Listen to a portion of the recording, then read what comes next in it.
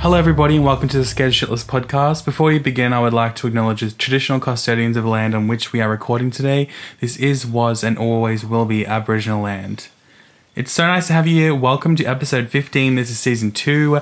We're revamped. We have the new theme song, Wasn't It Lit, and a new microphone, and we're in isolation. So I have to only have one guest because it's illegal if I invite anybody else over. So, Tiana, hello. Hello. So we live together. We're in isolation together. Thank God. This coffee, it's a lot of foam. I've just got 90% foam. That's okay. I'll go back and dig into that soon. But how's your quarantine going? I have Animal Crossing, so I'm very occupied. And I just made a mood board? Yeah. A mood board for my room that I want to redecorate. So I'm going to order some stuff online and that's what I've been doing. So That's lit. Not bad. Pretty chill. We need to have a moment to talk about Animal Crossing because... It's incredible. It's incredible. What do you mean? Well, if you are... You're not even a gamer. I've never seen you being so involved with a video game. I feel like I was when I was younger. Like, I was really right into Crash Bandicoot and, the first thing that we had was a Sega. Yeah. And, love Sonic. And then we got a PlayStation and then I was into, Spyro and Crash and I've replayed both of those because they've been revamped. But, in general, wouldn't say I'm a very, very into gaming. But, yeah, bought a Switch and love it. So it's great. And it took you, because I work in a retail store and we sell Switches and they're literally completely out across the entire country. I think everybody had the same panic idea where I need to get a Switch because I'm going to be so bored in the house, bored. Bored in the house, bored in the house, and then bored. It's from TikTok, sorry, I had a little sidetrack. And it's funny how I thought the exact same thing. Yeah. The boom. Because all I've been doing is playing Animal Crossing and doing TikTok. And so, Tiana... Yes. I think you're the last person in Australia to ever get one. I feel like I was. So that was really good. But one of your friends got one recently. Where'd she get that from? She was really lucky too. I think one of them randomly came in from a return, but it was only a return because they got the wrong colour or something. What? So she was super lucky. As if anyone cares about the colour at the moment. Well, people are just dumb. They're actually stupid. So I was looking on Etsy before and they actually have these really cute skins if anyone wants a skin for their Didn't you already order some? I did, but it's 3M tape. Sorry about the foam. 3 what? 3M tape, Is that what it's called? Vinyl. I've never had 3M tape in my life. So it's you can wrap things and make them colour and you have to use the hairdryer to put it on and it's oh yeah. Really Who has clean. Time for that? I want to do it. That's what your boyfriend does with his car. He does. Plastic dip. Plastic. Plastic dipping a Switch. 3M vinyl. That's lit. It's really good. I'll show you. You'll really like it. It's cute. I'll have to have a look because I saw some really cute Sailor Moon ones for the Switch I really want. Yeah, but I looked up a review today on this Etsy one and people are raving about how good it is. So cute. Okay. They're probably pastel expensive. pink, pastel purple. Yeah. It's $50 if you want the whole set or $20 for the Joy-Cons. Geordie sent me one and it was cow print. But so the main Switch is cow print and the sides are pink. I saw that one. Oh, I was so actually going to cute. send it to you to tell her to send cute. it to her, but it's the same seller. It's really good. Has good reviews. But yeah. I think I'll order it anyway. Animal Crossing is one of those games that I played as a kid, loved it. I used to sneak, Mum would come in and go to bed, and I'd be all right, good night. Lay down and have my Nintendo DS under your pillow. And you still do that. I still do it now. But it was just such a good game when you're growing up because everyone loves you in that game. Well, I never played it. And it's life-changing. So if you haven't played it, you need to go out and buy one right now, but you can't, lol. But and play it. But I don't know if anyone knows, but James actually created a city in his Animal Crossing. Ridiculous. And it is next level. I look at he made a video on YouTube, so you should check it out. You should. But that actually gives me anxiety. I don't know where to begin with that. It's great. Love it for but I could not. The amount of time and effort I put into this island is ridiculous because I've never put any more effort into anything in my entire life. I thought I was going to cry at some point, trying to do it. So it's stressful. It is a bit stressful, but it's also very good. If you are really bored in the house bored, you should play it. I love it. It is probably the best game of the year so far, in my opinion. I'm going to be playing Final Fantasy very soon, which you probably don't care about. Nah. Yeah, didn't think Not so. my vibe. But enough of that. I also don't want to even talk about coronavirus. No. I'm sick of hearing about it. So let's have an episode where it's just corona-free, no Rona in here. And the story I'm telling today is very, very long and in-depth. So I thought we would do just a quick little intro thing and chat, and then we'll get into the story pretty quickly. Keen. But Is it about ghosts this time? I hope No, not, because I'll leave it's the room not. again. Can we just Definitely talk about not. okay, so in the my God, last what? episode that I was in, I was listening to it back and I was very, very bland and very like, And so here's a story. That night, so we filmed it late in the afternoon on a Saturday afternoon. And that night we started watching a movie and I felt very, very sick. And then I was throwing up for about 12 hours straight. Yeah. So I actually had really bad food poisoning, which explains why the I lack was of so energy. boring. So I'm sorry for that. You weren't boring. You were just flat. 'Cause I think because you were sick. Extremely. You were sick, and that's fine. Extremely fat, but I didn't know I was sick. Anyway. Until I'm you back. vomited. Welcome back. Well, what was I saying? We're getting into a long, in-depth story. Correct. And so before we get into the main story, I want to know, well, I'm going to firstly tell you my experience, but I also want to know your experience with religion and the Okay. church. So for me, growing up, because Nonna, my grandmother, before she passed away, was very, very religious. She probably still isn't if she's in heaven. I'd say so. Was, but she probably still is if there is. Just had a heaven. mouthful of coffee, Couldn't tell so- you if there is, but alas, she was very religious, and so it was forced onto me at a very young age. When we came to her house, she would sit me by her feet and would pray on the rosary and all that whole shit. Yeah. It was intense. But then when I was 16, she was like, you do your Holy Communion and your confirmation as in the Catholic Church, and I'll give you a shit ton of money. And I was like, 100%. Absolutely. And so we had to go to every, these classes every weekend, and I would fall asleep and I hated it so much. And when I say I fall asleep, there's 4 people in the class, but I still fall asleep. But I can see how it does give you a sense of community. I think that people who don't have much of a family or friends can really find solace in their church. Absolutely, yeah. Whether they believe in it or not, I think everybody is entitled to their own opinion. My opinion is that I can't rationally, as an adult, as a 26-year-old man, believe that a man ever walked on water Yeah, and no, did that's- all those things. I just can't imagine that. Neither do I. Can't rationalize it because I believe in science too much. Yeah. But in terms of a community, I totally see how that could be a thing. yeah. If they're preaching love and And, acceptance. especially my grandmother's the same. Your grandmother's Italian, mine's Croatian. And it's the same thing. She's very, very religious. I went there the other day. She did this holy water on me and the sign of the cross. And, I respect her. I think it's that European, those old is, Europeans. yeah. It's just And ingrained. they've also been through so isn't much. it? That's right, yeah. And, when Nonna and Nonno came to Australia, I'm sure one of the first places they would have gone to is to find a church because that's when you find what your you do. people and you That's go right. find your priest and you find a leader in your community and you find other Italians or other Europeans who are in the same boat as you. So I think if you're preaching love and acceptance, there's no problem. That's right. But I find my community in the queer community and the drag community. So I'm Yeah. lucky I have that. That's but I can right. see that people might not have that. But see, and especially back in their day, Yeah. in those wherever they're from, in Europe and stuff like that, Yeah. that was that. You're right, that was their community. There wasn't, so it makes sense. But Did you do the whole? Because I remember when I did mine, it was so scary. I didn't care about the whole thing. I thought it was really boring.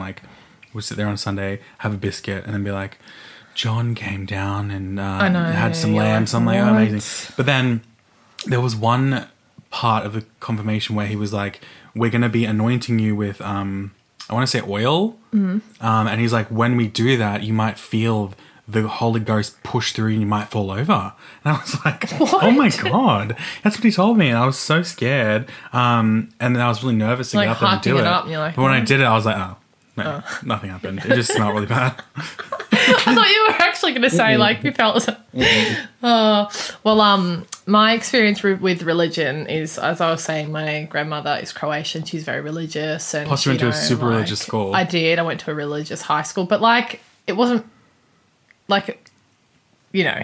But compared to at my school, Yeah, well, it would we have had been to extremely religious. say a prayer every So we morning. didn't do any of that. And we had to go to, I can't even remember now, God, it was so long ago, but once a week we have to do like a mass thing, and I don't know. Horrible. Yeah, it's like forced upon you. But anyway, whatever you're into, I guess. But but my experience with religion is like my grandma is very, very religious. As I was saying, she has like crosses all through her house, and that was in one of the podcasts I was talking about how there's definitely things in that house. But anyway, I won't go there.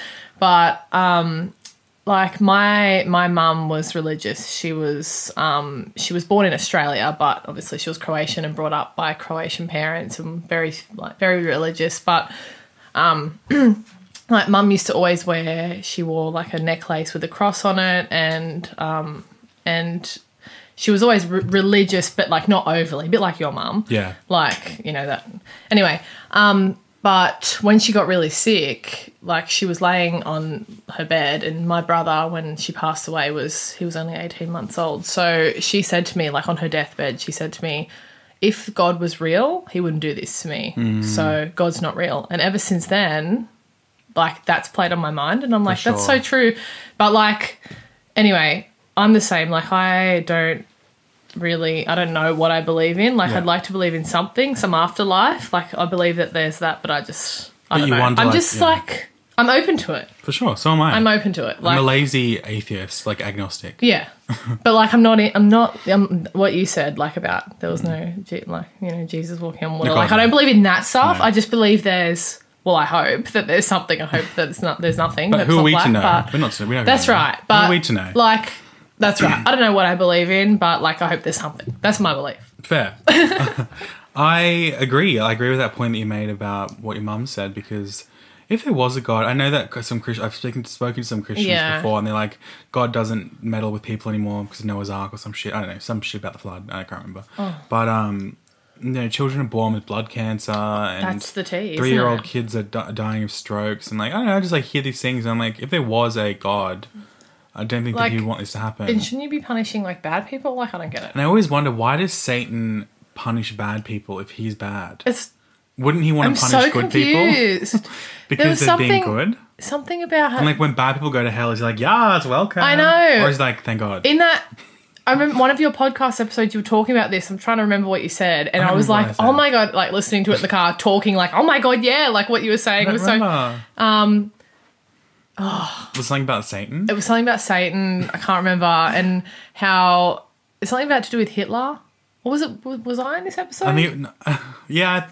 This is slowly ringing a bell. Yeah. It's almost like, would he be going to hell and being like, yes, or would he be going to hell and being like, that's right. You suck. Because he was the ultimate evil. Yeah. So is that what Satan, like, I also spoke to another Christian, they said that Satan makes people bad because he wants you to come to hell and be tormented forever. So he's supposed to like not be bad because of that temptation. Yeah. But then I'm like, but then it's like, but it isn't, I don't get it. It doesn't make sense to me. Like he's doing Satan's work. That's so right. I thought he'd be like, yes. He'd be like, come to me and maybe it's a secret. Maybe we should be murdering each other because then we get to go to hell and like do whatever we want. Maybe. Whereas heaven, like, let me just say, the idea of eternal life, it's terrifying. I know. Terrifying. Like, that's the thing too. It's like, I hope it's not just black, but also like... To me, eternal life is hell. What's the deal? Because imagine going up there and someone's from there from the 1600s and like, I'm so fucking bored. Like, there's nothing to do here. I'm so bored. What's the point? Like, I feel like life, we get to actually like work towards a goal and like actually do things. But in heaven, you've got everything. It's like, what's the point? That's true. Like, you get a mansion and all this shit, but like, where's the happiness? Like, I'm gonna have all my dogs that have died. No, thank you. I don't want all of those dogs to look after. Fuck that. Like Lofty and Gizmo up there, like wolf high. Whoa. Gizmo coming back to me like, fuck. I can't be like, I love it. I love the dog, but he had his life, and I don't want to look after 17 dogs. Yeah, fair. Anyway, it's a mystery, isn't it? It is a mystery. Well, the reason I ask about religion anyway is because two things. The horror film of the week is this going to be about ghosts again? No. Okay, good. You've seen this Demons. movie. We went to the movie to see it together. Oh. But the horror movie of the week is based on religious aspects, and the main story has a heavy religious undertone as well. And by undertone, I mean overtone. It is not hidden at all. It's a very religious thing. So, this week's horror movie of the week, as recommended by James from the Scared Shitless podcast, is Mother Exclamation mark. What brings you to us? Well, they told me I could find a room here. He thought we were at a bed and breakfast.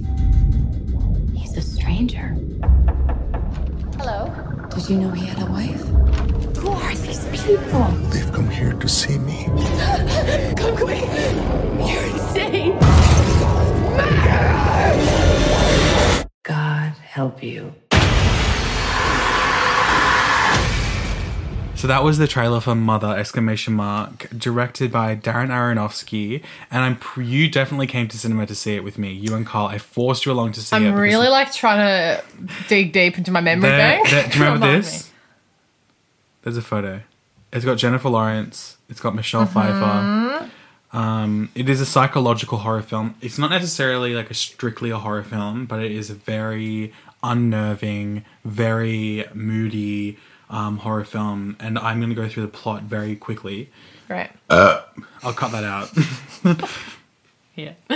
So in the burnt-out remains of a large house, him, that's their name, an acclaimed poet struggling with writer's block, places a crystal object on a pedestal in his study.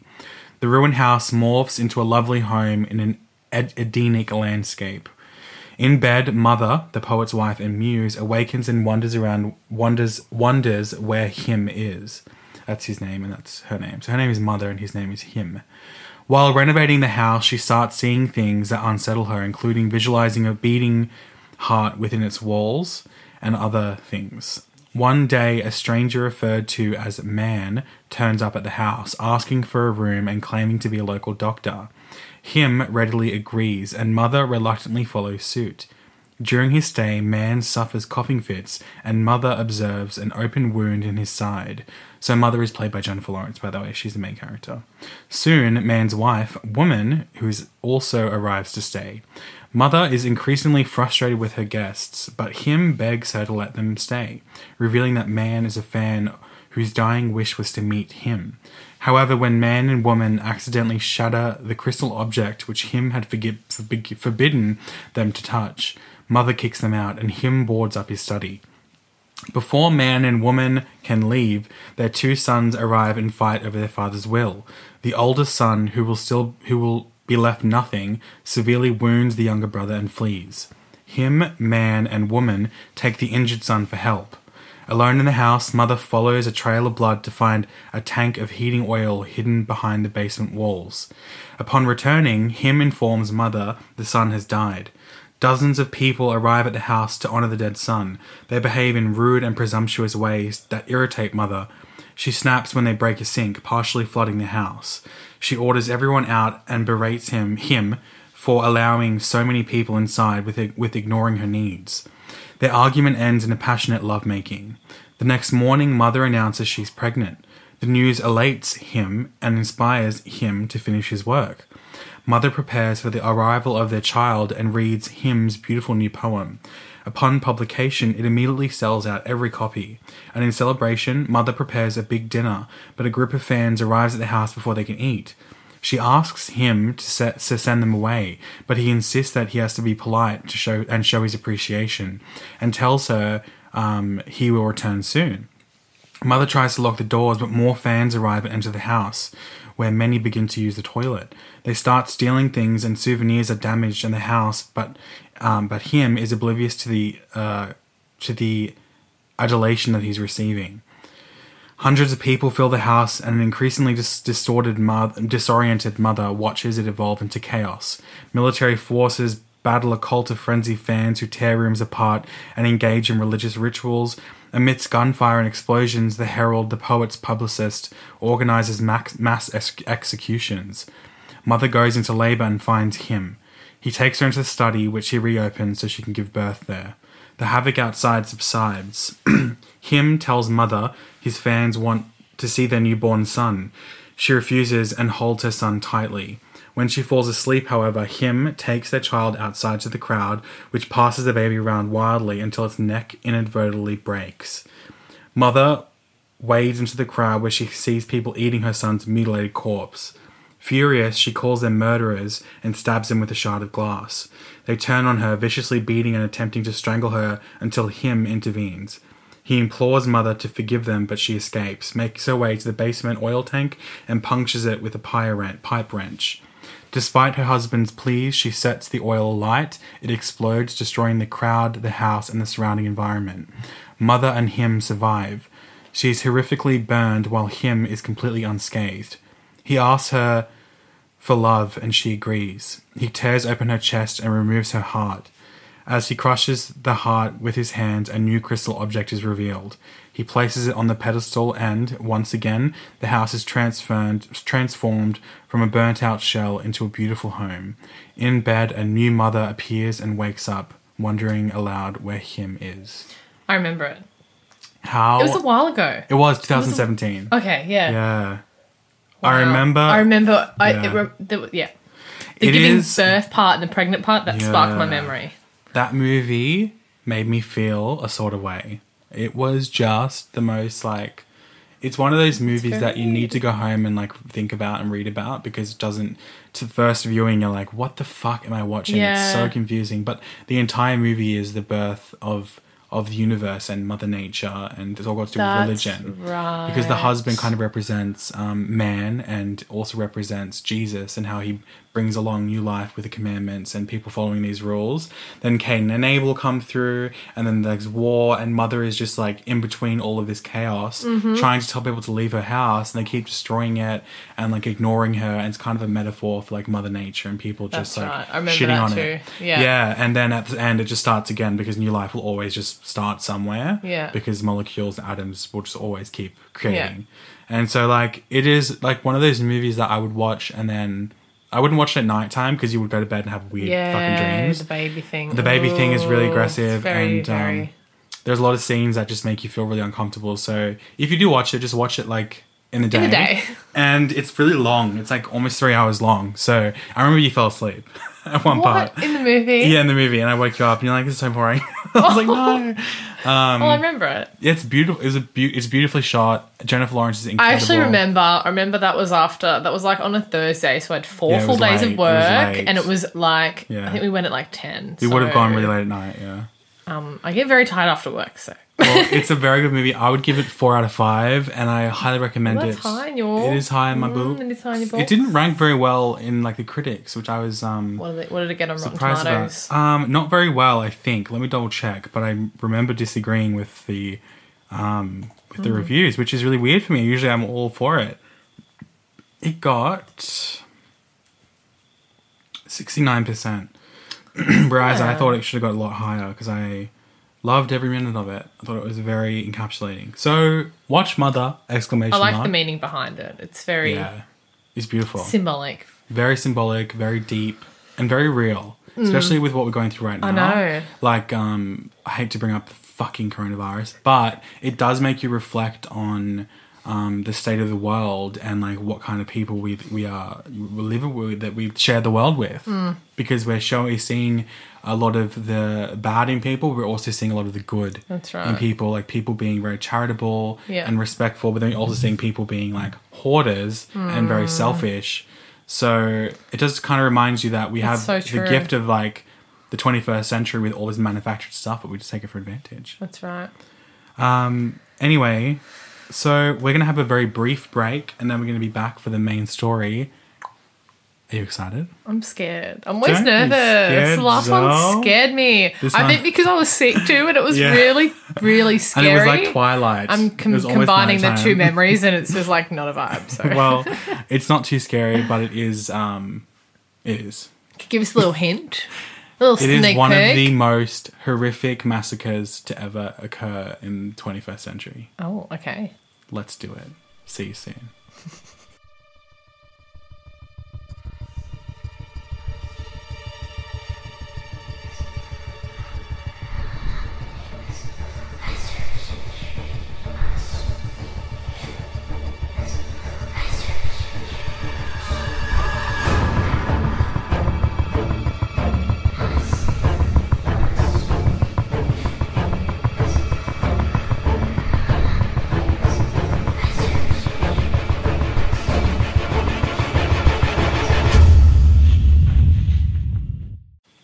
Welcome back to the Sketchless podcast. I hope you had a nice break. In real life, we only had about a minute, but alas, I hope you are enjoying it so far.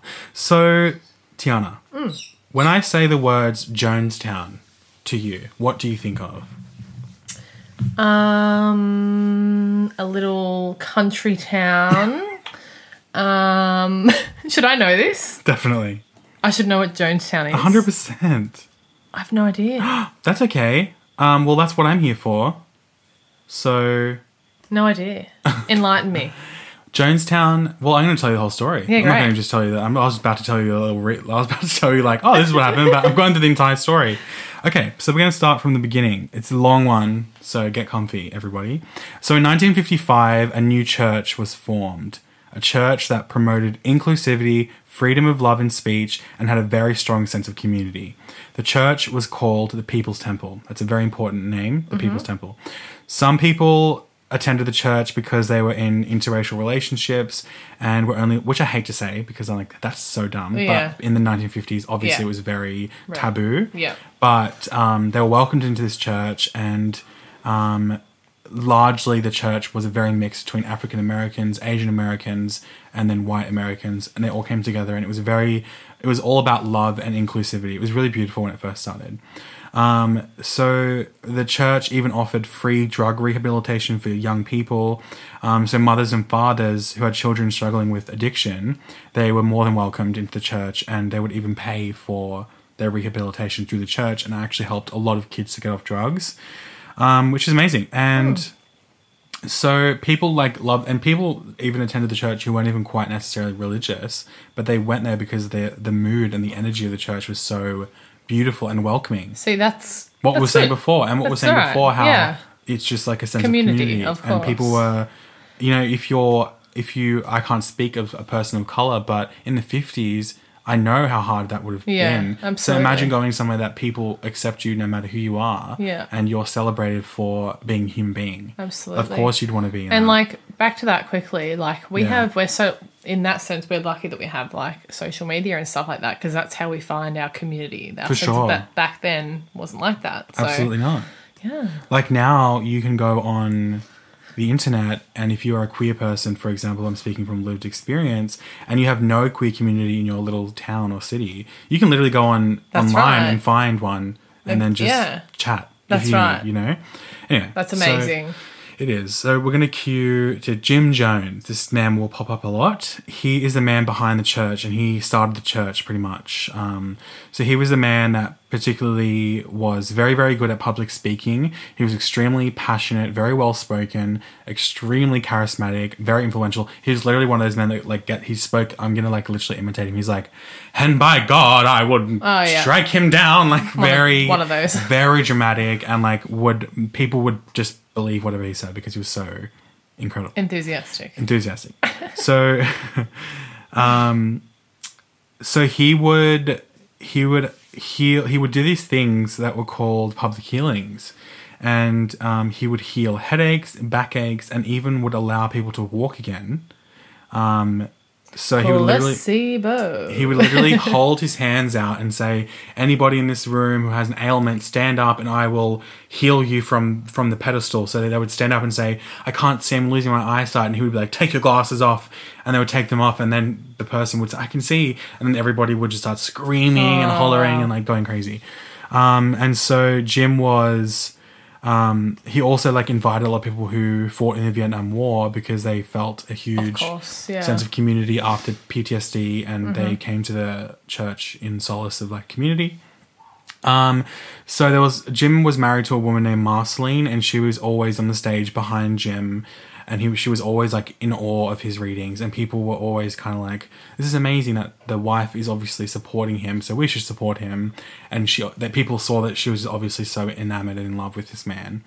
And Jim had this thing called a quote-unquote rainbow family, which was his own coined term, and they would adopt children of all races and backgrounds, no matter what color of their skin, from African American to Asian American as well. And but one of his actual sons, well, I shouldn't say actual sons, biological sons, Stephen, he didn't like this term. He thought it was just because he was doing it for the clout, like the publicity. Yeah. His son was like, I see right through it. I don't think it's real. I think he's doing it just because he wants to seem like So there's more this, to like- this. yeah. This So man. that was kind of the first time that anybody close to Jim, including his family, thought there's something going on, that he didn't show the Starting same to amount question it. he didn't show the same amount of love to his adopted children as he did to his biological Caucasian children. So how many so- children did he have? Or are you getting He had into that? 7. Oh, wow. 7. So he had 2 biological children, one of which isn't really talked about, and there was Stephen as well, who's the son, and then he had all other adopted children, sons and daughters mixed. So Jim Jones was born in 1931 in a tiny rural town called Crate in Indiana. Jim Jones's goal in life was to literally just fit in because he was a very strange kid, apparently. His father was never nurturing towards Jim at all. He was actually quite not abusive, but very neglectful in terms of emotional. He never ever connected with his son, and it was known that like Stephen, the son, says in a lot of documentaries that his grandfather was very cold and didn't really talk about his feelings or anything. So Jim as a child was very, very complicated. And he actually tried to compensate for like the approval that he never got from his father. And so in a small town, Jim had a flair for the dramatics. Like he was very into dramatics as he was as an adult. And he would recruit other kids to attend a play funeral for roadkill. Like he would be like, "Hi guys, come on, I'm gonna be the priest at a funeral for this dead squirrel," and be very dramatic. And he was very into like the whole like just over the top stuff. And so after that, he would play war games with the kids because this is during the Vietnam War and World War II. So the other kids were playing the Allied soldiers, but Jim decided to play Hitler because he liked how Hitler was so charismatic and was so like passionate. He didn't understand the politics behind it, but he understood that there was a man in power. That's right. And people were following him, and he And liked how old that. was he at that time? He was 7. Okay, well, Yeah. yeah. So he was very controlling. Spent most of the time by himself because his family was never around. And in his early childhood years, he found himself going to the church almost every day. He joined 5 different churches, and at these services, he noticed that there was a man standing and preaching and getting every single amount of attention from every single person in that room. And so from that point onward, he decided he wanted to be a priest more than anything. So at age 25, Jim Jones forms his first church in Indianapolis, and it's the first ever integrated church in the state, meaning that black and white people are allowed in the church. Jim Jones's message to African American people was very powerful, and he became a hero to the community. So during this time, the African American community in Indianapolis were obviously very sick and tired of being mistreated by police and other people because of blatant racism. And so Jim Jones's message of peace, love, and tolerance was very appealing to them. And as Jim's church and preachings grew rapidly, his need to grow and move on to bigger and better things also grew. His family notes that Jim isn't somebody that really actually cared deeply for the Bible and its teachings. He probably was somebody that was just hungry for power and attention. So he searched far and wide for the perfect place to move and to find a new community and grow his following further. So he chose California. It was the perfect place to make things happen, but because this was in 1965, and in this time he was telling his followers. So what happened was, Is this the same guy that has all the adopted children? Yeah. Okay, Yeah. but you're just telling his story. Pretty much. Okay. Yeah. Because I was getting confused. Are you talking about the son? No, same guy. Yeah. Same guy. Sorry, No, this is Jim Jones. That's right. So I just have a very short he had attention about span. in Indianapolis. He had about like 80 followers at this time. Yeah. And so he said to them, "There's going to be a nuclear war soon, and if you don't leave Indianapolis, we're all going to die." So pretty much all of his followers, 70 of them, followed him to Redwood, California. They literally. Wow, that's quite a lot of power for People 70 were, people to move. Well, that's what I'm saying about when you are a minority and you're welcomed, That's you just right. go wherever you need to go. Yeah. And so this is when things got dark pretty slowly. So Jim's son, who speaks on the documentary that I watched before called Terror in the Jungle, it's an 8-part documentary on Showcase. I watched the whole thing. they're 1 hour episodes, so yes, crazy. Anyway, so his son. I would have watched them How with you. dare you, Mr. Cockatier? Can't believe you. Obnoxious. Wow. Let's just wait for them That's to pass. homophobic. Anyway, so Jim's son, who speaks on the documentary, which is called Terror in the Jungle, notes that his father was, regardless of the love and acceptance he was preaching during his sermons, was in fact just building a kingdom for himself. Does that make sense? Yes. He was just being selfish. Yeah. Sorry for the cockatoos. It's I horrific. know they've. It's 5:30, so usually like... It's like they're flying away and then coming straight back. Oh, it's so annoying. So at finally all of his followers are at this new place, and it was called, like I said, Redwood. Members purchased new homes and eventually started to gain wealth and money, and thus they built a new church. From there, the church tripled in size. People were drawn to Jim's preachings and sermons, especially the inclusivity. Like people trusted a rich white man. What was the religion? It was a mixture of, well, that's what I'm going to get into soon. Okay, It's okay. the base of it is Christianity. Yeah. But, which we'll get to in a moment. Christianity with a twist. With a twist. Is literally the next paragraph. So it was around this time of growth within the New California church that Jim introduced a new ideology to his followers, the ideology of socialism. Okay. So he would scream in his service, in his sermon, socialism is God, socialism is God, socialism is the higher power. And socialism, as Jim described it, was the idea that everybody should be equal within a community, nobody would be hungry, nobody would go without clothes, and everybody would share their wealth and resources no matter what. Lovely. Fundamentally, it's cute. In practicality, it's not cute. He started to encourage his followers to live in communal living houses. For example, a small house that was built for 6 or 7 people, he would ask for 12 or 13 to live in these houses together. Right.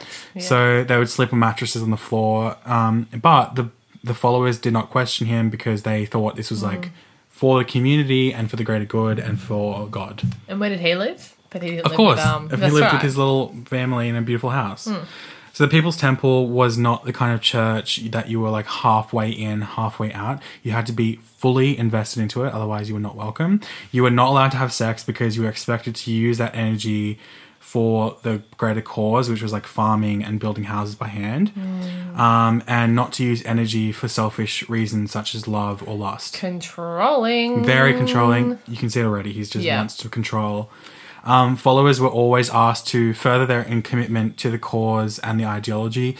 Some people in the church gave literally everything they owned away and sold it all for the church, including their antiques, houses, and even their clothing in some cases. And the reason that Jim Jones wanted everybody to go communal is because he wanted to cut out the outside influences and only have everything inside. You don't need to go to the grocery store. We've got a farm. You don't need to go to the news agency. We'll go for you. You don't need to go to the doctor. We'll pick up your medication. So basically the level of controlling is just like going... It's basically turning into a cult now, as you can already feel. Very much it's slowly so. becoming into a cult. As soon as you want to cut people out of the outside world, that's when you become to a cult. That's right.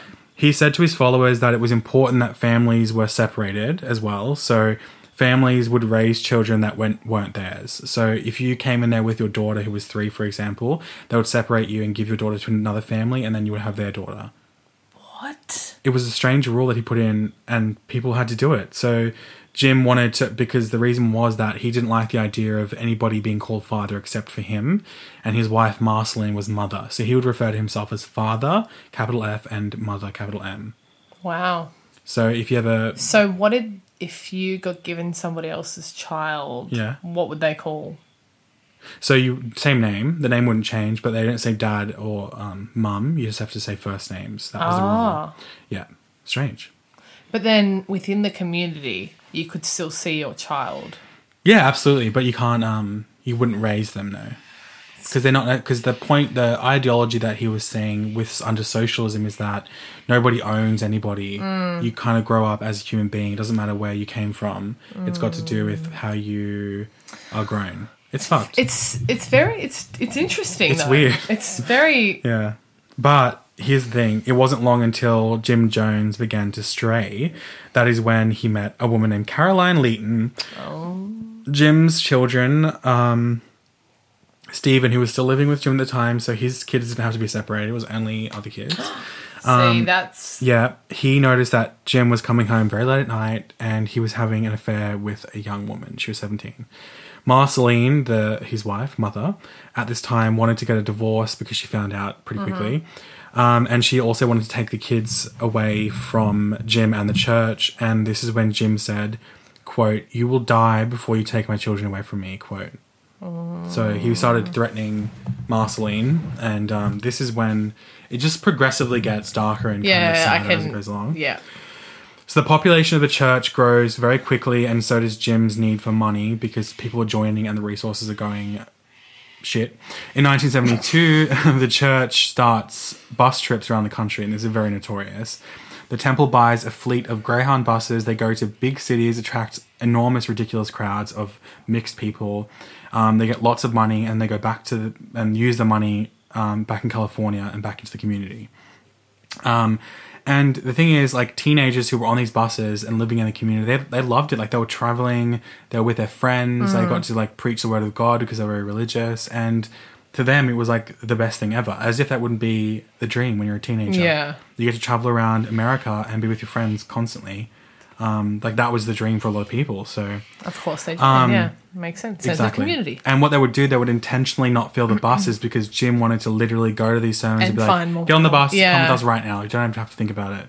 And people did that, which is crazy. And Of course they did, though. Like you said, like... Yeah, exactly. So 2 main ways of him making money were that he would get his followers to sell photos of himself with a prayer on the back, or he would ask you to give him a penny. He would bless the penny, give it back to you, and you would pay him $20. Oh, my gosh. Yeah. He's obviously a very smart man. He knew what he was doing. He was a smart man. Master manipulator. Master manipulator. And he would say, "I would bless that penny and I'll be in your prayers tonight." Anyway, he would continue these public healings, and they were very dramatic, and you can watch them on YouTube. They're ridiculous. At one of these traveling healing events that gathered like hundreds of people, one of the patrons had broken her leg, and it was in the cast. And the day before, like, she broke her leg the day before. She came to this healing thing with her leg in a cast. And during the service, which is on tape, Jim does his little, like, magic voodoo thing over her leg, like, blah, blah, blah. And then cuts the cast off her leg, stands her up, pushes her, and then she starts running through the audience, and she starts praising Jim and God for healing her, and everyone just goes apeshit. What? And so it was also really popular for cancer patients to come to these healing events and get their cancers healed by Jim. And what year was this? 1973. But as time went on, people started to notice some cracks, and they started to question. Can we talk about the broken leg? We're going to get to that. Okay, because I need to know more. So there was a rumor going around that something fake was going on, and so Stephen, his son, decided to like look into it. And the woman that broke her leg, she was part of the church. Okay. She was drugged the night before. She woke up with a cast on her leg. She had no idea what happened. And Jim said, "You broke your leg last night. You got too drunk and you broke your leg."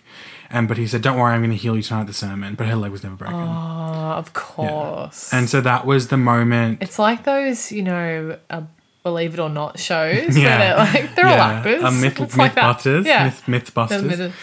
Mythbusters. So a woman that also Jim said that he healed of cancer, her cancer came back, and instead of seeking medical help, she believed that she didn't pray hard enough, and she died because she was like, "Look, if he healed me once, it's obviously my fault that God wants me to have cancer," and so she didn't seek medical help, and she died. Oh my gosh. The temple was like, so obviously people were like, "This guy's a bit of a phony," but the temple was set up because everybody.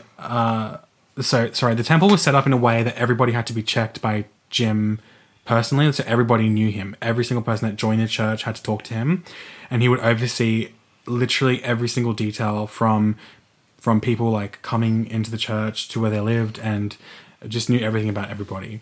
And because this is like a lot of energy and time that he committed to the church, he would take amphetamines in order to stay awake and vigilant, and the pressure was really getting to him, and he became a fully fledged drug abuser. So he woke up from 5 a.m. and would go to sleep at 3 a.m. And he would sleep maybe 3 or 4 hours. And whenever he did sleep, he would have to take tranquilizers because his body was so upped on amphetamines that he couldn't get to sleep, so he'd have to take a tranquilizer to bring him down. He would wear, Wild. in every photo you ever see of him, if you ever Googled him, he's always wearing dark sunglasses because he said to his parishioners that if you look into his eyes, the light of God will burn you. But in reality, his eyes were swollen and red because he was high all the time. He would have sex with numerous young women in the church, and he believed he would tell them it was an honor, and he was close to, and then it would get them closer to God. And he said it was God's work, and that his dick was God's will. Oh. God's willy. Sorry, it's horrible. But he was also a strong believer in the ideology. This is absolute master manipulator. Absolutely. Very intelligent to be able to do that. But also it was a time where community, again, mattered. that's It really right. mattered. So he was a strong believer that no matter what it takes to get to the higher power, it did not matter how to get there. What are you laughing at? your joke. God's willy. Stupid. Oh, So Jim stupid. Jones created his own newspapers, which he gave out in the church as well. Oh, here he goes. Yeah. And they're all focused on race war, poverty, nuclear war, because he wanted to scare his followers into believing his preachings further and further, and that if they left the church, they were going to be put into, quote, black concentration camps like the Jews, which were coming, run by the Ku Klux Klan. He told his followers that was happening. Yeah. They believed that these camps were being made because of his newspapers he was creating. And because they weren't allowed out. They were allowed out, but they were too scared to go out because there were African-American minorities being told by... But didn't you say he wanted to create a community where you couldn't leave? Eventually. Okay. No, eventually. Right. Right now, the people that were in the community right at this point in the 70s, they didn't have a need to leave because he would do everything for them outside. So they didn't need to leave. And even if they wanted to leave, they didn't want to because they were scared of what was out there. Right. So okay, in that sense, they couldn't leave. And that was his goal. Yeah. But they didn't want to leave. Got it. So it was around this point that Jim's followers were attending sermons and services literally every single day. And it was also around this time that Martin Luther King was assassinated, as well as Robert Kennedy, who are both very human rights focused people. And so he told his followers that because he was fighting for social justice, he now too was receiving death threats for bringing black and white people together, which was false. He was saying that just because he wanted to be just on the same level That's as right. Martin Luther King and Robert Kennedy, which That was power trip that he always wanted. Yeah. in May 1972. One Sunday service, they were eating food, kids were playing, they were barbecuing outside the church. It was a bright, beautiful, sunny day, and then suddenly they heard gunshots. Everybody was screaming, crying, running around, and somebody screamed, "Father has been shot, Father has been shot." It was like pure panic. There was blood flowing from Jim's chest, and he'd been shot twice in the chest. And everybody was quickly rushed into the church. They were hiding because they were like, what if there's a gunman who's going to come in here and kill us all? And a minute later, the doors open. It goes dead silent. And the people in the church are like, we're going to die now. The gunman's coming in here to kill us all. But it was actually Jim's security guard. He walks in holding up Jim's shirt with 2 bullet holes in it, covered in blood. And 2 seconds later, Jim walks in, not a mark on him. And he praises the Lord above, and everybody goes absolutely apeshit. And they believe at that point that he is God. Like, that was the thing that pushed them all to believe that he is more than just a human being. I was about to say, did he set this up? So later on, Marceline, who's Jim's wife, mother, she came out and said to somebody, she confided in somebody that the gunshots were blanks, that they were fake gunshots, and the rest was just like all dramatic show. It was all fake. The reason he did this was because he wanted to test whether you were a true follower, or if you weren't. It was like all a test, pretty much. Later that year, in 1972, the church moved to San Francisco, where the fame started to spread even more insanely. He convinced his followers inside a city that they were able to create social change, and currently, like in San Francisco in the 70s, there was hippies everywhere. So people were like, oh my God, there's a church that preaches love and acceptance of all races and colors and sexualities. I'm going there. Of course, So it was the perfect place to go for him to gain more followers. And literally, like, it was insane. Magazines, newspapers, radio shows, like, they were obsessed with the People's Temple. They were obsessed with Jim Jones. They thought he was like the most amazing man to ever walk the earth. And but like as he continued his drug use because he was working so hard, his paranoia also grew, as it does when you abuse drugs. You look confused. I'm just thinking, I think I've watched a documentary about this. Oh, really? The ending is the like notorious part that you might know. Yeah, okay. Yeah. Keep going. So he was afraid that people were going to abandon the church. So he created something called the Planning Commission. And these people were like the closest people to Jim, like his right-hand woman, man, like very close to Jim. And at these meetings, a piece of paper would be passed around to each member and they would write down rumors that they've heard or seen of people in the church so Jim could know what was going on. He loved gossip, I think. He wanted to control people so he knew. Yeah. He wanted to know exactly what people were saying. What they were thinking. So if you were called to one of these planning commission meetings, you knew you were in like deep shit. And it was really scary.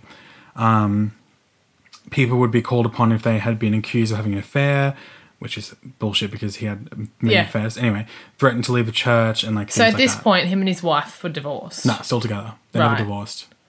Even Until the end. though after he had the affair with He threatened to 17 kill and that was her, it. and that was it. Okay, She was too got scared. You. Yeah.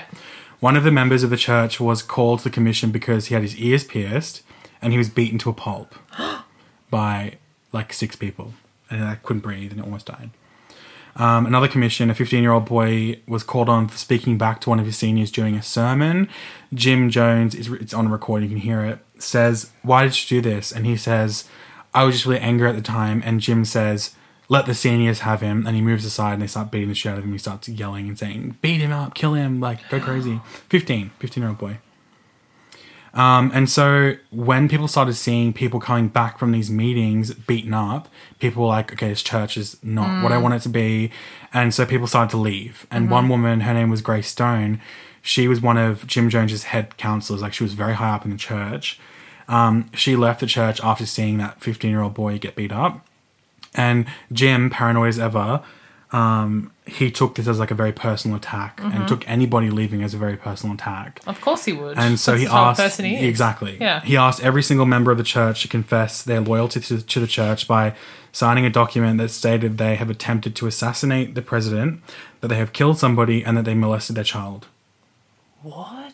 The reason he got them to sign this is because he said, if you leave the church, these documents will go out, because why would you have, his way of saying it was, why wouldn't you sign it? Because you love me and you love my church, so That's why wouldn't right. you sign these things? And of course they did. And then in their he's got brain, they're this- like, well, it's a threat, but I have to do it. And so Grace, this woman, she signed it, but the next morning, she literally snuck out in the middle of the night and she got in a car and she left and never came back. And she literally went across the state and she had to leave her son behind, which was Wow. like really fucked and really sad. I wonder if she told her son.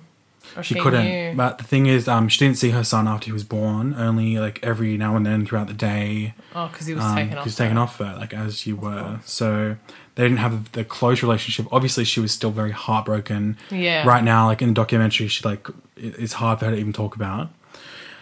So when she left, Jim used her as an example. Obviously, it was like, she's the sinner. Why would you abandon your church and your people and your father, which is him? And so Jim's paranoia grew further and even deeper. He wanted to test the people closest to him. Okay, so the planning commission, who were bashing people out pretty much, he took them to a rural church that they owned in Redwood.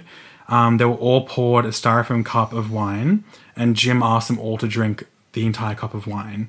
He then said they were all poisoned and they were all going to die within an hour, but they were not to leave the church. You have to sit still and you're going to have to die quietly. Each of these commission planning members were like panicking inside, like, I thought he liked us. We were high up. What's happening? After 45 minutes, he tells the group that he was in fact not poisoning their cups. It was not poison, but he wanted to see whether they would turn against him or not. Like, that's the kind of shit he did to test these people. One of them left the day after and was like, this guy's insane, I'm leaving. So this is when So all of them just sat there. they all sat there quietly. They did not say a word Well, it's like, for 45 minutes. I guess they were ready to they're- die. wow. Yeah, But they probably thought, well, I'm going to die now, or if I run away, he's going to kill me exactly. anyway. So it doesn't matter either way. To them, they were already screwed. Yeah. Well, some of them were like, I believe this man. He's God. I love him. So that's a true. scary thing to me. So it was after this specific incident that more doubt grew within the community about Jim, and word got back to him that people were doubting his power and that he was negligent. And Jim's paranoia and fears circulated around the fact that he thought police were going to shut down the church because of the things he was doing. So in 1973, Jim Jones decided to build a settlement in South American country of Guyana. So pretty much he was scared that if somebody left the church, which they were doing, Grace, for example, and that man who was in the planning commission, and they went to a magazine and they were like, hey, he like pretended to poison us and like that he takes our children away and do all these things. He was like, if that gets out, we're fucked. So let's go to Guyana and build our own town, pretty much. That's Jonestown. Right. Yeah. Guyana was a socialist minority nation where people spoke English. He spoke with the Guyanese government and organized a deal, and then he sent out a team of people to go to Guyana to start working on the new utopia of the People's Temple, Jonestown. It was extremely hard work for the community. They cleared trees, built hundreds of buildings. The plan was to live off the land, building acres upon acres of farmland. Did he look very like hippie? No. Kind of? No. That's Charles Manson, probably. You're thinking of? Is it? He had long hair and a beard. Yeah. He looks like Pablo Escobar. Kind of chubby, Oh, okay. big glasses, always wearing a hat. Okay, this is not what I've watched, but it's a very similar thing. Yeah, they all have... So they built this incredible, like, actually very impressive thing in, like, a very short amount of time, 3 months. Like, buildings and, like, it was utopia, a haven of free of racism, filled with food. Everybody would be, like, happy. And while Jonestown was being built by many of Jim's followers, who said it was one of the happiest times of their lives, like building this place, thought it was like amazing, Jim was still in San Francisco preaching of the new utopia, stating that it was a reward for all those who were truly devoted to his teachings and the church. Okay, so we're getting there. I'm so sorry. I know it's really long. No, it's very interesting. Okay, great. So soon after, it's like he's just like it's not enough. Like he'll get to this level and then it's not yeah, enough and he for needs sure, more, more and power, needs needs more power, absolutely. Because it's like he has these people. Like, why didn't he just stop at? He can't stop. That's what I mean. The problem. So he had all these people and they loved him, and like, why didn't he just stop there and just create this happy community like he wanted? I think he wants like, the ultimate control. He does. He wants the ultimate, like, you cannot leave here. Yeah. Like, pretty much. That's what he wants. So, yeah. Because his paranoia... It's more and more and more. Yeah. He's asking for more every time. So an article soon came out that was written by journalists who were contacted by ex-church members, which was, like, his main fear. And they were also called defectors, which are people that, like, want to, like, defect to certain religions. So leavers, pretty much. They wanted to share their story about what happened behind closed doors. And when the articles were released to the wider community, Jim panicked, denied everything, stating that it was all blatant lies and that you should wipe your ass at the magazines and newspapers that were being written about him. And this is when Jim Jones fled the US and traveled to Jonestown pretty much straight away. As soon as one article came out, he was and like, I'm gone. It? Where was it located? South America and Guyana. At this time, Jim was worried that his followers would also believe what they were reading in the papers. So he quickly ordered everybody to drop their things, sell it, and come to Guyana immediately and to live in Jonestown with him and his community. When they arrived in Guyana, they were asked to deposit all of their money into an ATM, which was into the church account, to begin their socialist civilization.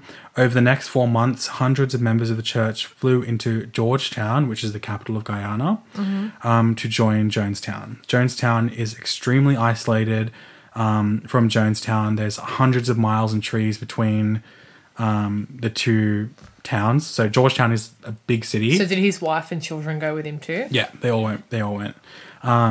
So to get to Jonestown from Georgetown, because you can fly into Georgetown, which is the airport, to get to Jonestown, you have to take a 19-hour boat trip on a river, or you can walk through the forest jungle, which is literally a jungle, which would take like a day.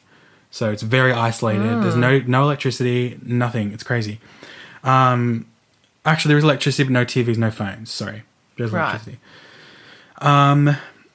There was a pharmacy, a doctor's office, a school with classrooms, and many kitchens. So did people from his church work in there? Like yeah, they all came and because they're already teachers and things, they all came to like work in Jonestown, live there. Yep, right.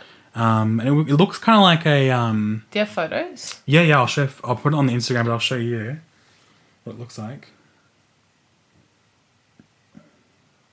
So, did they come with like a qualification? Like, Some of them did. Some came just to live there because they wanted to be free of like racism and. Of course, but were they then appointed a job to do? Yeah, well, if you came there as a doctor, they would ask you to be like the clinic person. Yeah, right. So that's what it looked like. Oh, Kind of like a. Don't scroll it because it will show you something else. it's very culty. It is culty. There's also videos online of kind of like the vibe. It's very like shanty, surrounded by jungle, hot, like this room right now. Anyway, so A little bit stuffy, a little bit muggy. So it was all built from the ground up with like natural and gathered materials. It was like very impressive actually, and it was very isolated, which he wanted. He wanted to be completely isolated from everybody else. A typical day in Jonestown was that somebody would come to your cabin and knock on the wall with a stick at 5 a.m. Horrible. And you would work 6 days a week, morning till evening, and most people were like more than happy to do that because they were like, I'm working for the cause. I'm working for my community. It's going to be a utopia. It was filled with dancing, singing, joyous parties, barbecues, the whole Like, shebang. in theory, sounds great. But things shifted Of course very it did. quickly. So the place was ill-equipped for Just like every single level that this gets to, it shifts very quickly. The place was ill-equipped for the enormous amount of people that were living there. There were about 1,000 people living in a place that was built for like less than 300 people. Food started to run out very quickly. Children went hungry. Senior citizens were running out of medication. They were going hungry. And the people were just getting used to like working, being starving. Like they were just like, it's fine. We're going to keep working. They were getting used to all of these like hard work hours, but what they didn't get used to was Jim's voice over the PA system, which would go across the entire town. And it started with an air raid siren, which meant that Jim was about to speak over the PA system. And then he would speak over this system incoherently, drugged up out of his mind, saying that you are all not working hard enough. That's why you're all going hungry. You have to work harder, but he would be very slurry with his words and like couldn't speak clearly because he was so like high. Out of it, yeah. He would also repeat the term white knight over and over, which was that there was an extreme emergency and you had to come to the chapel immediately. So if you heard him say white knight, you had to all gather. Every single person had to gather to the chapel. Under no circumstances were you supposed to stay inside. You had to go. Wow. So when they heard white knight, they would jump out of their bed, run quickly to the chapel, get ready. And during these assemblies, there were people with guns and rifles surrounding the groups, pointed towards the group, not outwards. Almost like a threat. Like people with guns would like stand and listen to your master. Otherwise, bang, bang. So it was also common that Marceline, Jim's wife, would be the voice of reason during these assemblies and be like, Jim, these people are tired. Stop calling them. Stop saying white knight. Let them go to bed. And he would be like, okay, fair. Yeah. And she was always kind of like the calm between the storm. Right. So was it still, obviously then there was like, how many people per, like, cabin? Yeah, like 15, 16 in a tiny little room. And they're really small. And it was boiling hot, and they were sleeping on either the floor with a piece of fabric or like a homemade hammock sling thing. Pretty crazy. Wow. So people were trying to escape. Not what they signed up for. Exactly. So people were trying to escape behind closed doors, and anybody that did try and leave, they were severely punished until they were like too afraid to leave ever again. In 1978, a US congressman named Leo J. Ryan and his delegates visited Jonestown along with the journalists and ex-church members. Oh. So they all went to Guyana because they wanted to, collect their loved ones and try and get them to leave. The congressman tried to go there to be like, we're hearing these rumors about abuse and drug use and threats, so we're coming to make sure our US citizens are being kept safe. And obviously reporters like, thank God, this is amazing. Like, we're coming along. Yeah. So they wanted to see if people were being treated correctly, and if children were being taken away by their families, which was actually happening. And so Jay Ryan, the congressman, wanted to ensure that if any family members down in Jonestown wanted to escape and leave with him on the plane, that he promised that he would make it happen. But then he had these documents. Yeah, well, that was one thing that kept So did him. he make every single person Every sign? single person. He loved making them sign things. He was obsessed. So, like, if someone just left... They'd be killed. Yeah, but if they left with this person, with the congressman... Yeah. They could tell them that this is what he made us sign and Absolutely. like, let's do something about it. I think once they got out, you have a level of protection from the US government to say, like, look, that those documents are completely false. Yeah. And you are good. It's fine. But Right. when you're exhausted, when you're starving, when you're hot, when you are at your wit's end, you will do anything you can That's right. to just survive at that point. Anyway, I'm just thinking about these people that might get taken away with him. For sure. But I totally understand why. Yeah. How, one day walking through the bush and they have no energy, obviously. Exactly. So a couple of days before the congressman and his group landed in Jonestown, Jim Jones allowed a small group of people... Was this unannounced? The Congress... Yeah. No, so he knew they were coming and Jim was getting very nervous about it. But he was like, well, we can use this as an example of like how Jonestown is great. And he was like, let's make sure that when they come, everybody's on their best behavior, everything's painted and looks lovely, and make sure that you say the right thing when they interview you or if they talk to you. So you can watch the footage... See, like I was just hoping that it was unannounced so that they could Right? see But you them. can watch the footage... of people being interviewed and they're like, this place is amazing, I love it, but it's so fake. You can tell they're just being forced to say that. And they're all these like beautiful old elderly African American people that just want to live in peace. You can just tell, but they are being treated horribly behind closed doors.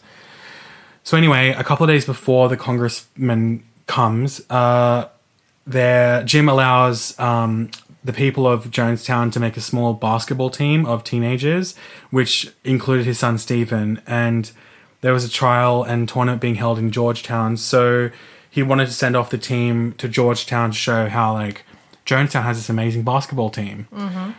Jim wanted his son Stephen to be like, wow, Jonestown is amazing. Stephen was the one that was a bit off him at the start. Correct. Still a bit off him now. Yeah. So Marceline, mother, she sent off Stephen and the basketball team to Georgetown with tears in her eyes, and she knew that was the last time she was going to see her son ever. Because she knew when the congressman comes, something's going to happen, and I'm never going to see my son again. She knew it. She had a feeling. So she kissed him goodbye, tears in her eyes, and her son also looked at her and was like, something's wrong. Yeah. Something's really wrong here. So a day later, the congressman and the reporters and these family members, they all arrive in Georgetown by plane. And the team had gone. The team had left as well. So there was a large house in Georgetown where a few of the Temple members lived. It's a beautiful mansion. And had direct contact with Jim Jones in Jonestown via radio, like a radio thing. The reason they had this big mansion was because they wanted to have like an insider in Georgetown. It's kind of like an in-between Jonestown and Georgetown. So if you wanted to go to Jonestown, you had to go to this mansion first, speak to Jim on the PA, tell him who you are, and then you could be sent to Jonestown. Right. So in this... I'd like to see a photo of where he lived. He lived in a beautiful house. Of course he did. Yeah. Which was that... Built. It was built, but it was nice. Yeah, it was built for him. So the members in the house, they quickly called Jim on the radio and said, look, the congressman has landed. And he said, the person on the PA was like, Congress has landed. They really want to get into Jonestown. Like, we've just spoken to them over the phone.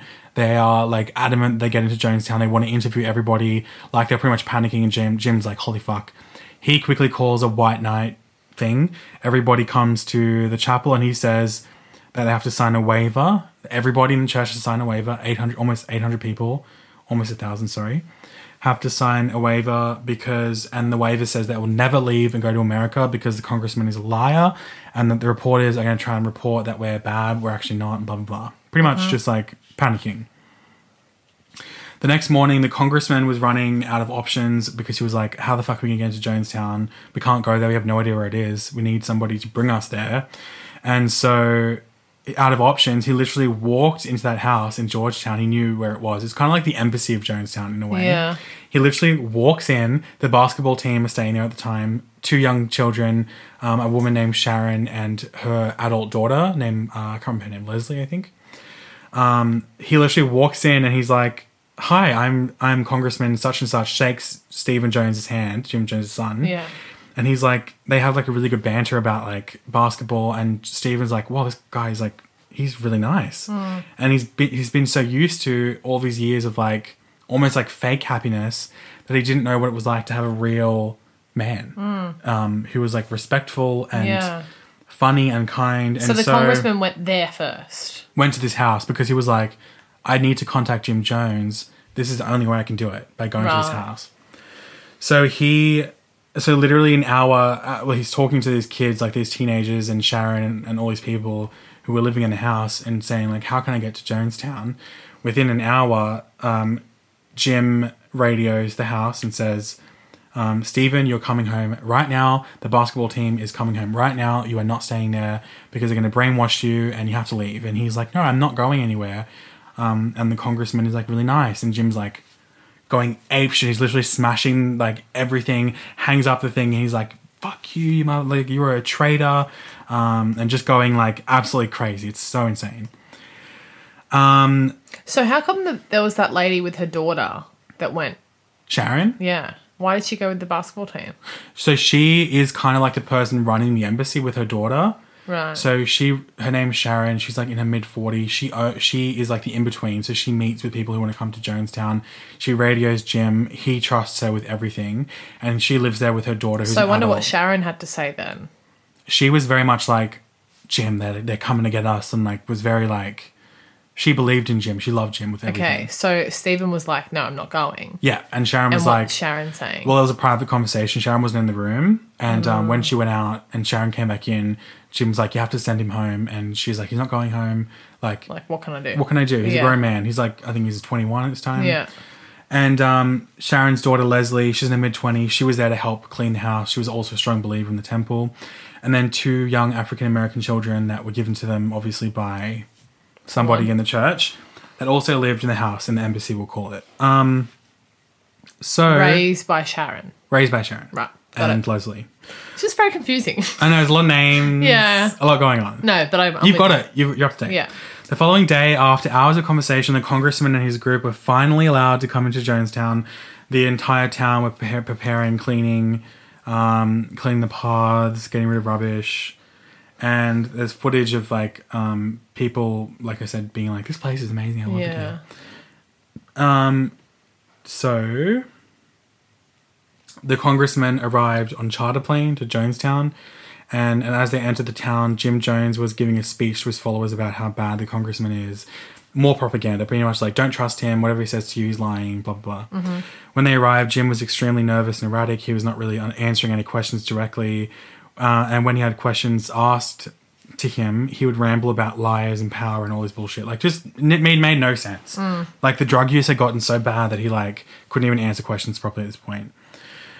See, I'm still surprised that he still has this control and he's pretty much high all of the time. You know? Yeah, like, well, he's not, it seems he's like he's so- not slacking. Like, No, people still... yeah, still, for sure. It wasn't until like the very last few days that people were like, "This guy's lost his mind." Okay. But, okay, so... Sorry.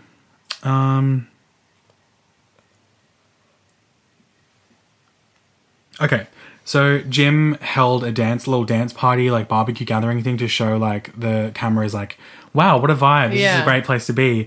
And one of the followers, his name was Bill, he slipped a note to the congressman saying, "Help me get out of here. I need to escape." And he had a list of names. Monica was one of the names and a bunch of other names. And so he slips the note to this congressman. A security guard sees him do it and says, "You have to stay at this party, and if you make one more wrong move, I'm going to take you into the yard and shoot you in the head." So he's like, "My life's over. Tonight I'm going to die. That's it for me." Moments later, the congressman is welcomed to the stage by Jim, and he's like, he gets to say a speech, and he's like, "Come on, congressman, blah, blah." As the man gets on the stage, it's not the man he handed the note to. It's somebody else. Does that make sense? Yeah. The man he handed the note to, he thought was the congressman. It wasn't. But when the congressman gets invited to the stage, that's the actual congressman. And he's like, "Who the fuck did I just get that note to? Holy shit, what have I done?" Luckily, though, it was a security guard of the congressman, and he gives it straight to the congressman after his speech. And the congressman approaches this man, Bill, and says, "Are you trying to escape?" And he says, "Yes." And he says, "Who's Monica?" And then he says, "It's one of my bunkmates." And he says, "Tomorrow morning, we're going to get you out of here. You're going to be on the first plane out of here. Like, we're going to get you out." And Bill's like, "No, we have to leave tonight because, like, I'm going to die." And Bill, the congressman's like, "Look, we are under U.S. Congress protection. You will be safe. We're going to leave tomorrow morning. We can't cause a panic. We're going to go tomorrow morning." And it's fine. Did And anybody see this? Like, did the no, security... it was all in the corner. It was very quiet. It was very like, in the morning we're gonna go. Like, it was like very like wispy. But then wouldn't the security guard be watching him? No, it was all, After this. because like at this point, everybody was pretty drunk. Everybody was kind of having fun. Very late at night. There was only a few people left at the party. And Bill just kind of stuck around, was like being sneaky and quiet. Yeah, He was able to have a conversation quietly. Right. So the next morning, so they went to sleep. Everything So was fine. basically, he said, one more wrong move and I'll kill you. So Pretty he much. wasn't going It to was kill like a him. warning, but he said like, if you do that again, I'm going to kill you. Wasn't he like, what was on that note? No. Okay, fair. The next morning, Marceline, who's the wife, showed the camera crew around. She was like very proud of the school and the nursery and the healthcare. She was showing off the children and their education, and she was saying like, look, all these kids are having like reading sessions, and like all these kids love it here. Marceline was she loved the children. She thought the children were amazing. She wanted to make sure that all the kids were being treated with respect, and I think that's the only thing that kept her sane. Yeah. She was a very like smart and very rational person. The only thing that kept her alive and that kept her wanting to be there was the kids. Yeah, right. And it was 300 kids, 300 children. And Glad so she felt like she had some purpose, poor exactly. woman. And as they were filming the school and all this stuff, it was during this filming that they caught on tape that this woman started screaming out of nowhere, and they're like, "What's going on?" And she was literally trying to give her kids to the congressman, saying, "Please take them away." And this is filmed, and they stopped filming. And at this point, 11 people came forward and were like, "Please, we need to leave." So everyone was being really hush-hush, and they realized that the congressman was about to leave, and they're like, "No, I can't let him leave without me leaving." So Bill comes up, and he's like, "All these people want to leave as well." Jim Jones is like, "Cool, thanks, guys." And it all comes out. And so the congressman... So did the congressman go, or is he like, all right? So the congressman is like, he's worried because there's not enough space on the plane. So he quickly phones the US Congress and says, "We need another plane." It gets sent over immediately. And he asks a few of the people to speak on camera, which you can watch. And they're like, "We willingly want to leave Jonestown." Like, he gets people to document it because if anything happens to them, it's all on camera. We're all safe. So the man, Bill, was escorted to his cabin to collect his belongings along with a few other people. Bill says goodbye to his son, who was there, that was given to him. It wasn't his biological son, just a boy that was given to him. Yeah. Says goodbye, and then Why he does he left. take him? He's allowed. Because the kids don't understand. Only Bill understands. He was approached by Jim when he was getting onto the truck, and Jim says, "You can come back anytime. You're welcome back anytime." Gives him a hug, but it almost seems like it's a threat. Like, "You can come back anytime, but don't you dare, because I will literally kill you." So Jim looks very broken, very angry at this point, and the journalists were like, obviously... But he's trying to look happy. Yeah, he's definitely trying to like hide the fact that he's freaking out. Journalists were living. They're like, "Holy shit, all these people want to leave. This is amazing." And love that. Yeah, exactly. That story. And Jim knew that the people were going to be the downfall. Like, as soon as they left, they were going to tell the world. Yeah. So Jim's like freaking out. What am I going to do? And so he like started to lose the plot, like literally losing his mind. Just before the truck with the people were leaving, like 11 people on this truck were leaving, including Bill, another man named Larry Layton quickly jumps on the truck, and Bill's like, "This man is very close to Jim. I don't think he wants to escape." And he's really sus on him. He's like, "I'm telling you, Congressman, like, this man does not want to escape. Like, he is on this truck. Jim has told him to get on this truck for a reason. Like, please keep an eye on him. I'm really scared." Yeah. And his name was Larry Layton. So as the truck's pulling away, the congressman's like, "I'm going to stay here and like, I'm going to wait and see if anybody else wants to join the escape." Because if 11 people have stood up now, imagine how many other people that we haven't talked to yet maybe want to leave. And literally as he's saying this to Jim, a knife gets pulled on him by one of the members. He holds a knife up to his throat and tries to cut his throat. And Marsling quickly grabs the man with the knife and pulls him away. And Congressman's like, holy shit, okay, I'm in danger, I need to leave. So he literally runs after the truck, jumps on the truck, and he's like, okay, guys, we're going. Like, it's gotten to it. And the journalists, like, they have to run, like, they barely make it to the truck, and they all leave as well. So they luckily got, like, 11 people out of there. So Jim quickly radios Georgetown, where Sharon and Leslie are, and the basketball team. And he says to them, it's time. It's time. Wow. It's time. And so Sharon knows immediately what that means. What it means straight away. Then he calls White Knight over the PA in the afternoon, and they all report to the pavilion, every single person, over 900 people. Before the meeting, Jim starts giving his final sermon to the people, which I'll play for you. I'll play for the podcast people listening now. Yeah. But I want to pre-warn anybody listening. It is very... It's trigger warning. It's trigger warning. It's very graphic. Okay. What I'll say. No more pain. Jim Cobb is laying on the airfield dead at this moment. Remember, the Oliver woman said she come over and kill me if her sons wouldn't stop her. These are the people, the peddlers of hate. All we're doing is laying down our life. We're not letting them take our life. We're laying down our life. We're taking their lives. We just want peace. All I'd like to say is that my so-called parents was filled with so much hate.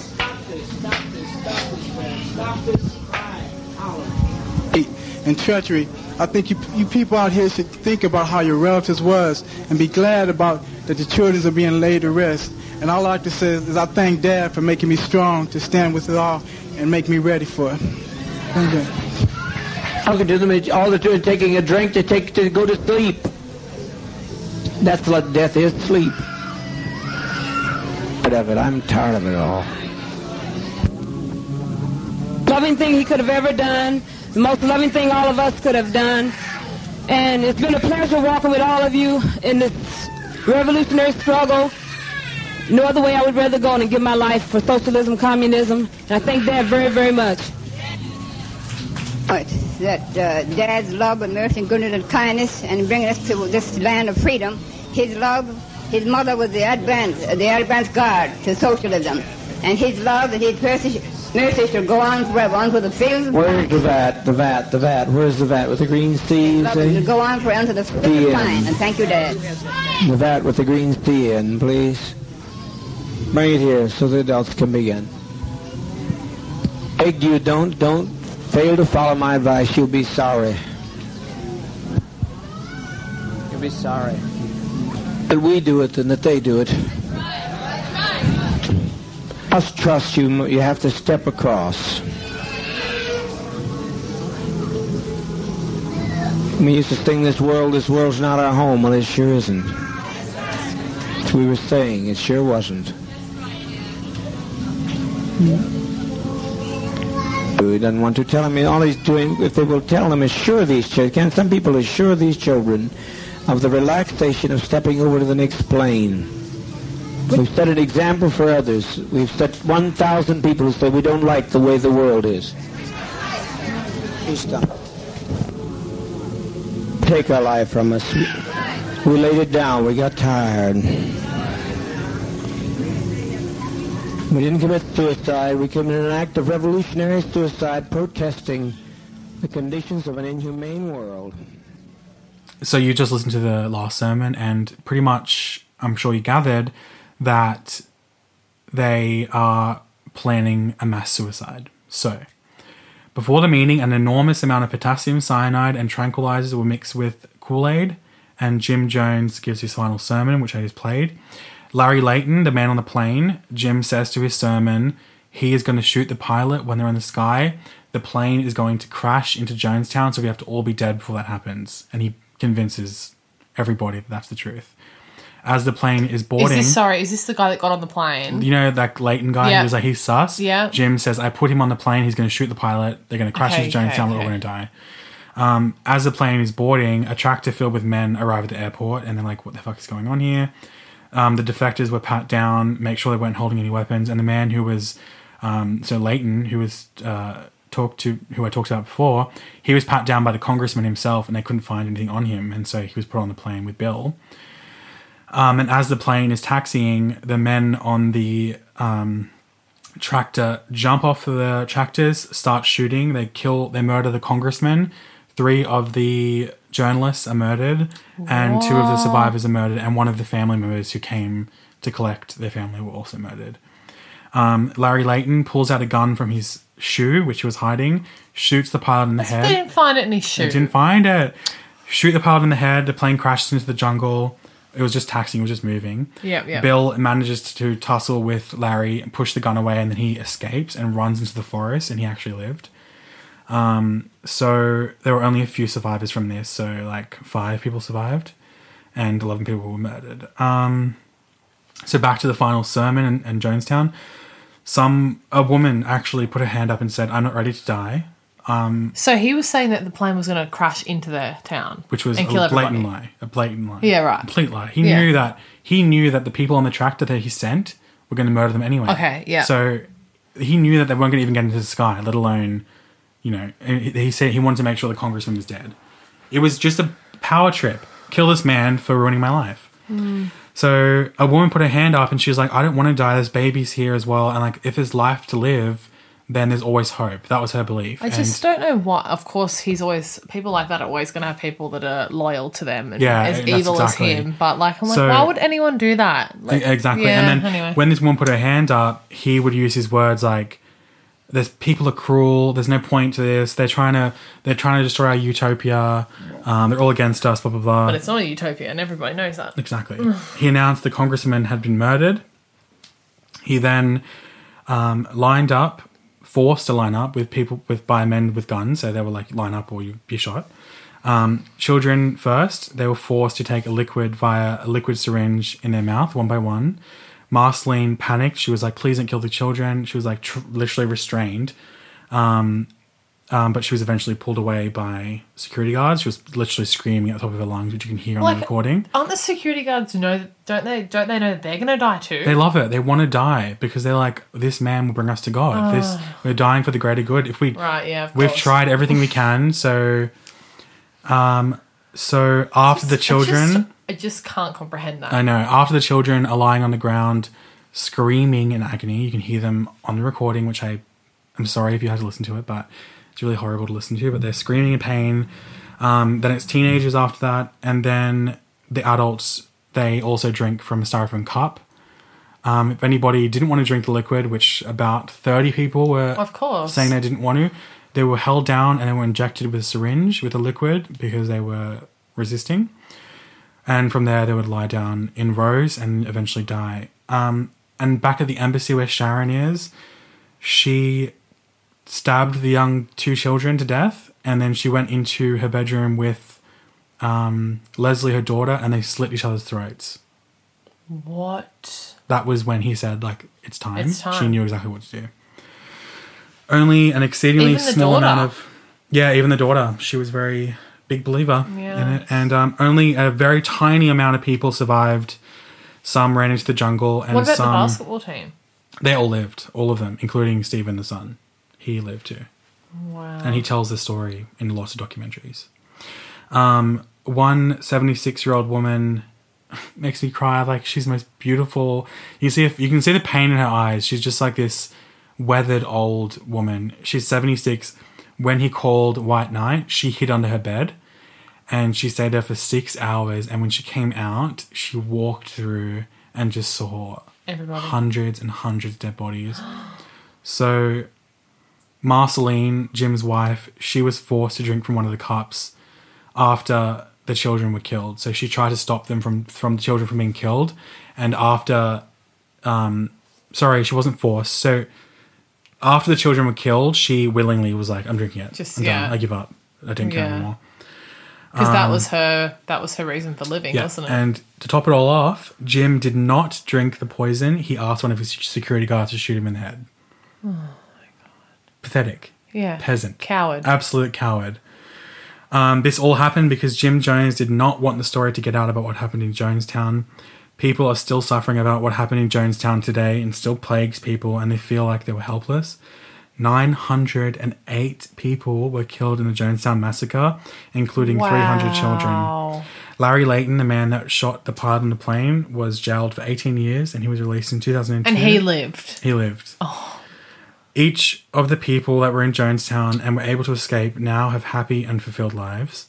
It's a terrifying thing to imagine that one single man who was once a small boy that attended church almost every single day, played funeral games with his friends, was able to convince almost 1,000 people to kill themselves. That is the story of the Jonestown massacre. Wow. I'm exhausted. I'm exhausted, Tiana. Yeah, that was insane. Oh. I did not... That is not... No. That's not how I expected that to end. I really thought... Well, it was called the Jonestown Massacre from the beginning, but... I need to show you... But I was really convinced that's not where it was going. Wow. I'm going to show you an excerpt of the final speech because you only get to hear it. And, like, to be able to do that, I just... To be able to kill that many people. Yeah, the thing is... and still, like I said, like, he was... It's me. High a lot of the time. I find it so bizarre. To me, it's Hitler. It's the same story. Absolutely. To me, it comes down to a man that is so obsessed with their power own and power and ego, power trip, mixed with drugs that just fuck with your head.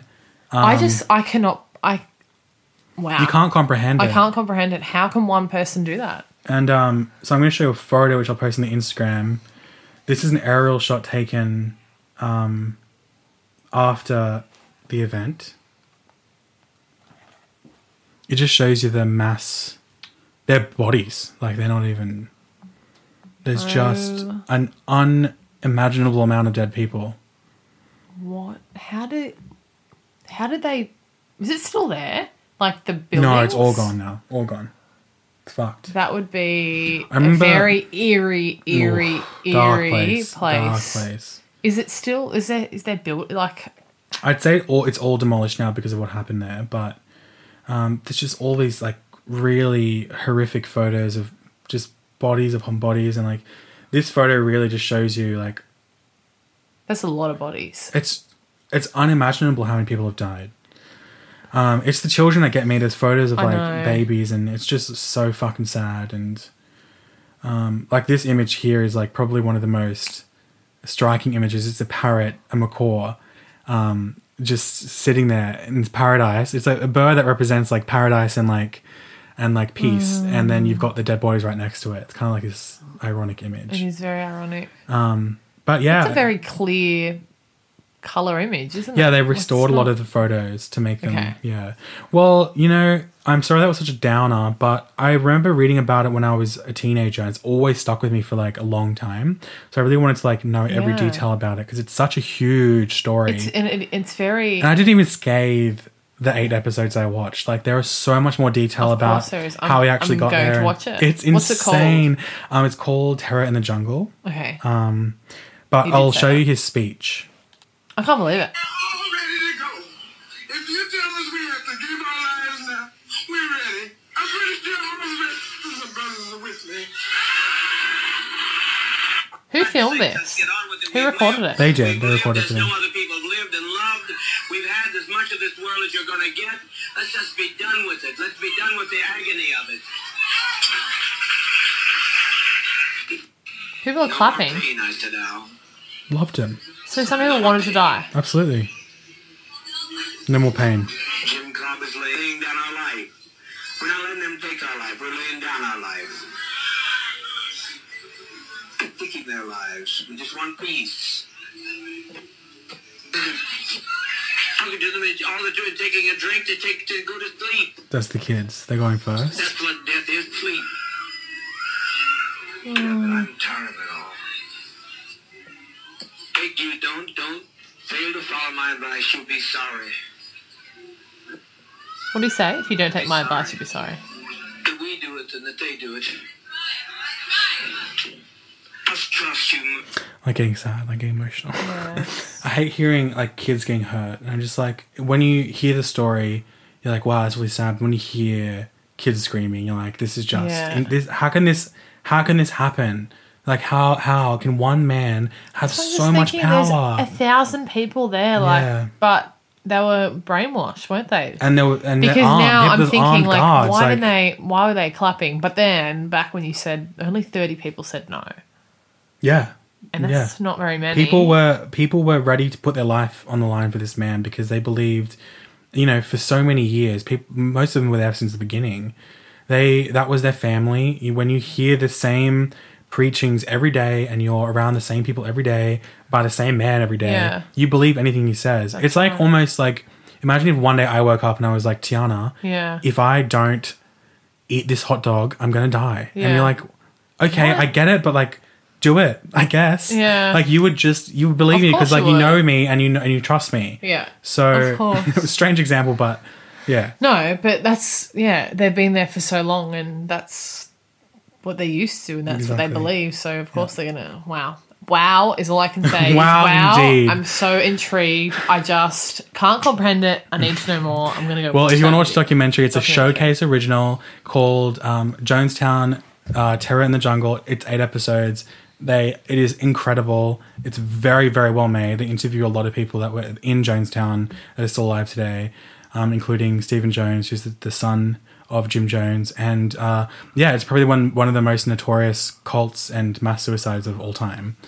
And that is a story. And thank you so much for listening. Go do something happy after this. Because that was a heavy one. Okay. And thank you. Animal Crossing. Thank you, Tiana, for joining me. I love you. Love you. And I'll see you next week. And we're going to be just getting real spooky next week. I'll tell you what, I got some fucked up shit. Bye, everyone. Bye.